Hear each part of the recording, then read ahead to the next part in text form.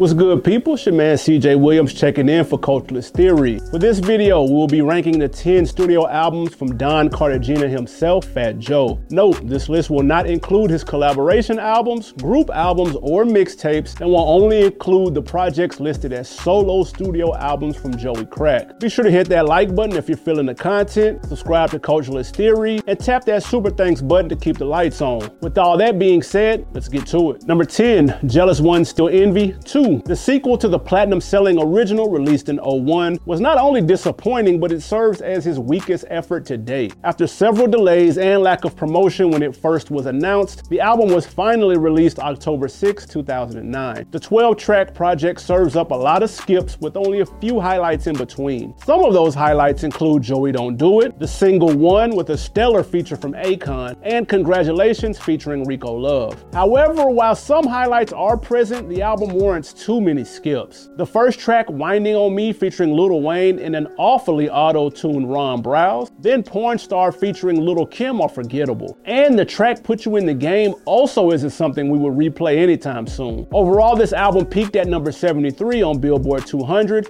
and only sold a little over 8,000 copies this first week. Ouch, it's gotta hurt. Number 9, The Elephant in the Room. The album that preceded Jealous One Still Envy 2 is The Elephant in the Room. While the album is definitely not all mediocre or as big of a letdown as Jose 2, this album is often forgettable in Joe's catalog and isn't one that serves up a ton of replay value. Released in 2008, there were a couple of solid songs on this album. The singles I Won't Tell with Jay Holiday and Ain't Saying Nothing featuring Dre and Plies were respectable. Other standouts on the album include The Crack House with a dope chorus from Lil Wayne and the DJ Premier produced That White. My Conscience with the Blastmaster KRS-One was straight too. The pen fatigues in this album are clear, but the production and features saved this project from falling down. Despite this album being below average, it had an impressive chart performance on Billboard, peaking at number 6. However, the second week, this album slipped to number 56 on the charts, and soon it would fall off completely. Number 8, All or Nothing. Imagine this, an album being somewhat of a disappointment despite having an array of enjoyable songs and an impressive chart performance. If you were thinking about All or Nothing, you wouldn't be far off. Originally titled Things of That Nature, aside from Jealous One Still Envy, this album would probably be described as Joe's most mainstream sounding album. It seems like Joe attempts to turn away from some of the street roots on this album for more radio airplay. The singles came in the form of songs like So Much More, which wasn't really as strong, but Get It Poppin' featuring Nelly was actually a banger. There are other highlights on the album as well.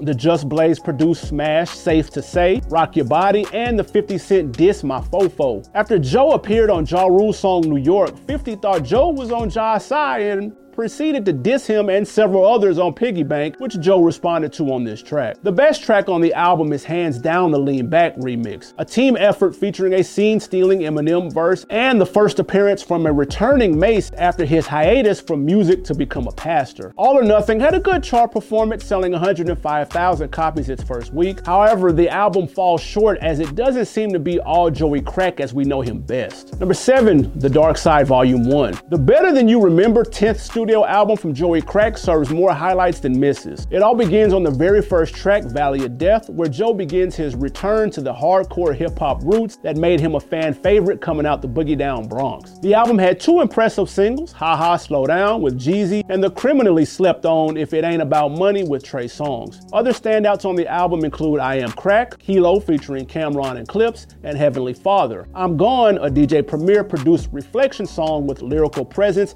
and deep source material is also a touching point on this project. The sequels, Dark Side Volume 2 and 3, were both released as mixtapes and don't match the overall energy and veracity of this record. Joe showed that on his final solo album, even when you're counted out, at any given moment, you can always return to who you are. Number 6, Loyalty. How did Joe follow up the success of Jealous One Still Envy with the project Loyalty released just a year later in 2002? The album was actually pretty solid and contains some of the best produced tracks of Joey's career. 70% is produced by Long longtime collaborators Cool and Dre. Some of their best beats include Prove Something, Born in the Ghetto, and Life Goes On. The album starts out strong with the opener Take a Look at My Life, which also appeared on the soundtrack for the famous video game Def Jam Fight for New York. What y'all know about that? Some of the other highlights include Gangsta and It's Nothing. A majority of the features come from Terror Squad members, while a few other songs such as Crush Tonight feature melodic assistance from the Bachelor himself, Genuine. Described by critics as somewhat of an average project, the album had some heat, just not enough to place it in the top 5. Before we get to the top 5, despite not dropping a solo album in over 10 years, that's not including the mixtape What Would Big Do, Joey Crack has stayed active with collab projects. Which one of those did you rock with most? We had Plata o Plomo with Remy Ma, or Family Ties with Dre from Cool and Dre. Let us know in the comments which one you dug the most. Alright, back to the list. Number 5, Me, Myself, and I. Joe's 7th album, the appropriately titled Me, Myself, and I, was a sleeper project that showed Joe could hold an album on his own if he wanted to. I'm sure some of you remember the lead single, Make It Rain, featuring one of the few guest artists, Lil Wayne, which was a club banger, but that's not all the album had to offer. Songs like No Drama,